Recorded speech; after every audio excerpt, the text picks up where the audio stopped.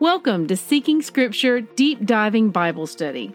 I'm Christy Jordan, and I want to help you develop a first-hand relationship with the whole Word of God. For links and graphics mentioned in my podcast, please visit the corresponding post on seekingscripture.com. May Yahweh bless the reading of His Word. Good morning, siblings. Today's readings are Colossians 1 through 4. Rabbit trails. We're zipping through these last chapters at a steady clip. In this letter, Paul focuses on the pre-existence of Messiah, encouraging new believers to remain true to the way, according to Yahweh, not man, avoiding getting caught up in the traditions of men and man-made doctrine, both within the faith and in the idol-worshiping community around them, and overcoming our own sinful nature by following the example of Messiah. Colossians 2:8 shows us again that Paul's struggle when dealing with new believers was to keep them from being caught up in man-made traditions, which they were prone to do while trying to learn Yahweh's ways. They see people who claim to represent this walk, which is the Pharisees at the time, and feel they should just do everything that they do. The problem is that while some of what the Pharisees did was rooted in obedience to the Father, much of what they did were traditions of man which were held up as if they were doing them in obedience to the Father. It is the same within our church today. People want to take the shortcut of following Christians instead of following Christ. And when you go that route, you don't end up living very Christ-like. Why? Because there's no substitute for following our Messiah. And further, there are no cliff notes that will exempt us from reading the Bible. However, even knowing this ourselves, we must also know that many will still look to us as representatives of Yahweh and choose to follow our example rather than doing the research and study to find out for themselves how they are to live. Therefore, knowing that our example could lead people toward living in accordance with Yahweh or away from living in accordance with Him, the burden is on us to make sure that we're walking in full accordance with His will, living by His word and no other. If we walk in traditions, we're responsible for knowing His word and making sure those traditions do not contradict His word or go against His instructions to us. We are the only Bible some people will read. If I had a nickel for every time I've heard Colossians 2:14 misquoted by good-hearted and well-meaning people who have never actually read it for themselves, I'd take us all to Disney World next month. The common refrain is, the law was nailed to the cross. But let's see what it really says. Colossians 2 verses 13 through 14. And you, who were dead in your trespasses and the uncircumcision of your flesh, God made alive, together with Him, having forgiven us all our trespasses, by canceling the record of debt that stood against us with its legal demands. This He set aside, nailing it to the cross. Read that again. What was nailed to the cross? The debt for our sins, not the law. Sin is still sin. Think of it this way. We were caught speeding and given a ticket. Yeshua paid the fine for us. We are now free from that debt, and that record of sin is erased from our file. Are we now free to speed anytime? No, it's still illegal to speed. However, because our fine was paid, we have a clean slate going forward. I hear this all the time used as a free license to live however we want. The law was nailed to the cross. But that isn't what Paul said. Our debt owed for breaking the law was nailed to the cross. Next time someone tells you the law was nailed to the cross, you can actually answer them with, so I can murder you now? By that reasoning, they should agree with you. I imagine they'll backpedal pretty quickly. Note, I don't recommend murdering nor breaking any of the other 10 commandments. Notice that as Paul goes on telling them not to worry about the rules and regulations that he is specifying in Colossians 2:22, these rules he's speaking against are man-made doctrine. In Colossians 2:16 we read, that no man therefore judge you in meat or in drink or in respect of a holy day or of the new moon or of the Sabbath days. These verses are often used as proof that Yahweh's feasts are to be no longer observed, despite Messiah keeping them and Paul keeping them long after Messiah had ascended. But most important, Yahweh said, it shall be a statute forever throughout your generations and all your dwellings. Knowing that interpretation contradicts Yahweh's word, let us look at it from another possible angle. So, Paul is encouraging new believers. Now, we know that they were previously taking part in multiple god worship in accordance with the custom and culture they lived in. Suddenly, they stop all of that and begin worshiping only one God. They get a medical issue, and friends urge them to go to this temple and offer a sacrifice to Asclepius for healing, and they refuse, letting their friends know that they only have one God now. They have a bad harvest and are told they should have made sacrifices to the goddess Demeter, and they reiterate that, no, I worship the one true God now. And so now they're already acting very strange in the eyes of their friends, going against their logic, and to top it off, they start keeping the feasts that the Jews keep. So they're going to get judged harshly by those close to them as well as by those not so close to them. They're going to hear it. A lot of it. Reasons why they shouldn't do that, reasons why they are abandoning their gods, and why this is foolish, etc. And let me tell you, when you come into this way and start obeying the Father and following the example of Messiah, the pressure from those who are not doing so increases exponentially. And it doesn't let up. Therefore, encouragement from those walking in this way is very helpful. If I sound like I'm speaking from personal experience, it's because I am. With that perspective, let us read this passage. And this is from Colossians 2, verses 11 through 23. In him you were also circumcised with the circumcision made without hands, by putting off the body of the sins of the flesh, by the circumcision of Christ, buried with him in baptism, in which you were also raised with him through faith in the working of God, who raised him from the dead.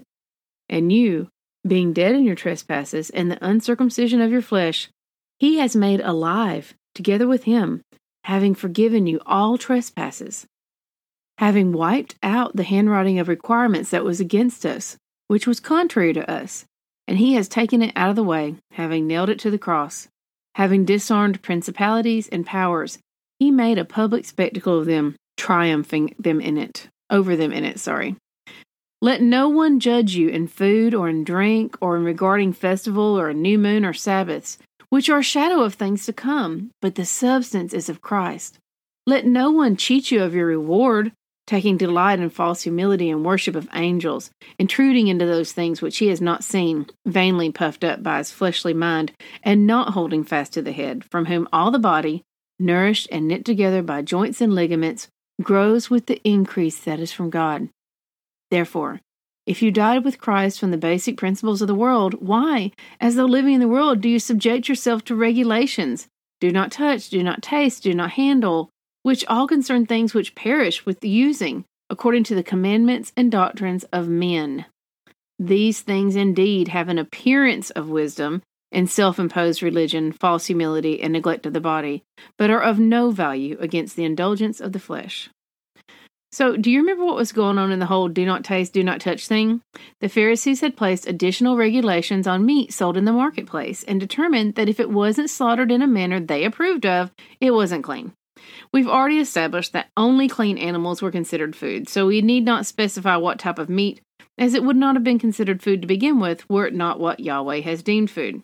So here we have the full story from Paul. Many of us have been taught that Colossians 2:16 says not to let anyone judge you for not keeping the Sabbath and feast days. But Paul is actually encouraging folks not to let people judge them for keeping the Sabbath and feast days. Then he goes on to tell them not to let anyone cheat them of their rewards in walking in accordance with Messiah by adding man-made laws on top of it, such as do not touch, etc. The body of followers of Messiah should not be concerned with judgments made toward us from folks outside of the body of believers, or even from within the body of believers when such judgments are not biblically based. Paul is saying not to let lawless idol worshippers judge us, nor Pharisees who hold up their doctrine as if it were commandment. They judge us according to their ways, and Yahweh's ways are foreign to them. Now that's just my thoughts on this. Test it. If it doesn't match up with Scripture, toss it. Today we hear mention of Laodicea. This was an important town of commerce near Colossae. It is also known as being one of the 7 churches of Asia Minor addressed in the book of Revelation, but we'll get to that in a minute. I want to talk about Laodicea because a council of Christians met here about 300 years after this letter from Paul was written. Known as the Council of Laodicea, they made some key decrees that changed the course of history within the church and would eventually go on to be used as justification for untold mass slaughter of Jews, open contradiction of Yahweh's word, and choosing to regard doctrine as more authoritative than Scripture. See Matthew 5:19 again. Even more so, we as a body still observe and hold to some of the decrees put in place by this council today. Let's pull out just a few excerpts from the Council of Laodicea's decrees. And I have them below here, so you can read them in the notes if you want. Christians must not Judaize by resting on the Sabbath, but must work on that day, rather honoring the Lord's day, and if they can, resting then as Christians. But if any should be found to be Judaizers, let them be anathema from Christ. And it is not lawful to receive portions sent from the feast of Jews or heretics, nor to feast together with them. It is not lawful to receive unleavened bread from the Jews, nor to be partakers of their impiety. Now, this is also from the notes of the council. The note said, Light hath no communion with darkness. Therefore, no Christian should celebrate a feast with heretics or Jews, neither should he receive anything connected with these feasts, such as azymes and the like. Now, they also define heretics as anyone who rejected their church doctrine. Not the word of Yahweh, but the church doctrine, regardless of where it stood in relation to the word. According to this council, Christians were actually required to work on the Sabbath, lest they risk honoring it as the Jews do. They also explicitly forbade idolatry according to their own definition, but then put decrees in place that required worship of deceased people whom they decreed worthy. Revelation references make a whole lot more sense now that we have some context, so let's read them. Now this is from Revelation 3:15. To the church in Laodicea, I know your works. You are neither hot nor cold. Would that you were either cold or hot. So, because you are lukewarm and neither hot nor cold, I will spit you out of my mouth. For you say, I am rich, I have prospered, and I need nothing, not realizing that you are wretched, pitiable, poor, blind, and naked. I counsel you to buy from me gold refined by fire, so that you may be rich, and white garments, so that you may clothe yourself, and the shame of your nakedness may not be seen, and salve to anoint your eyes, so that you may see.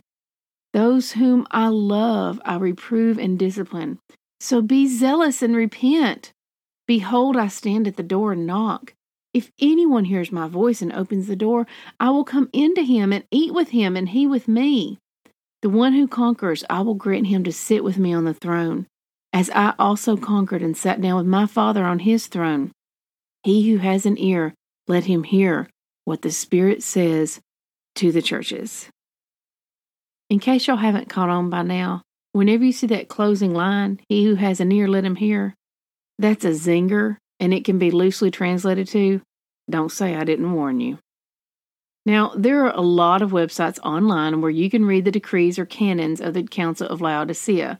But as you can see, there are some key enactments that the church still holds firmly to today.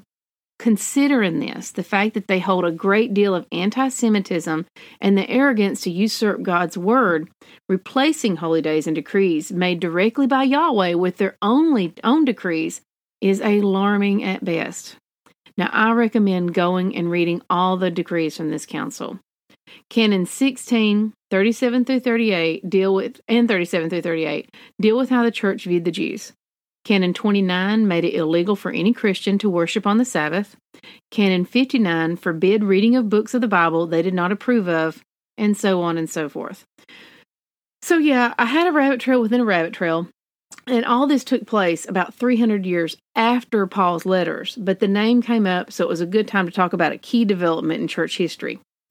With the knowledge available to us in this age of rapidly growing accessibility, see Daniel 12:4, to our own history and Yahweh's word, We really have to look for the influence of events like this and root it out, as this influence is not of the Father. As Messiah said in Luke 12:48, to whom much is given, of him much will be required. Let's end this on a positive note, thanks to Brother Paul. Colossians 3:23 says, "Whatever you do, work heartily as for the Lord and not for men." This perspective has taken many jobs I had in the past from drudgery to joy. And Colossians 4:5-6 reads, "Walk in wisdom towards outsiders, making the best use of your time. Let your speech always be gracious, seasoned with salt, so that you may know how you ought to answer each person." Golden. I'm writing this on a sticky note and taping it to my bathroom mirror. And with that, we have completed another book. Rock Hazak. Test everything. Hold tight to what is good. 1 Thessalonians 5:21. We are saved by grace alone. Obedience is not the root of our salvation, but it is the fruit. May Yahweh bless the reading of His Word. I love y'all. Bye-bye.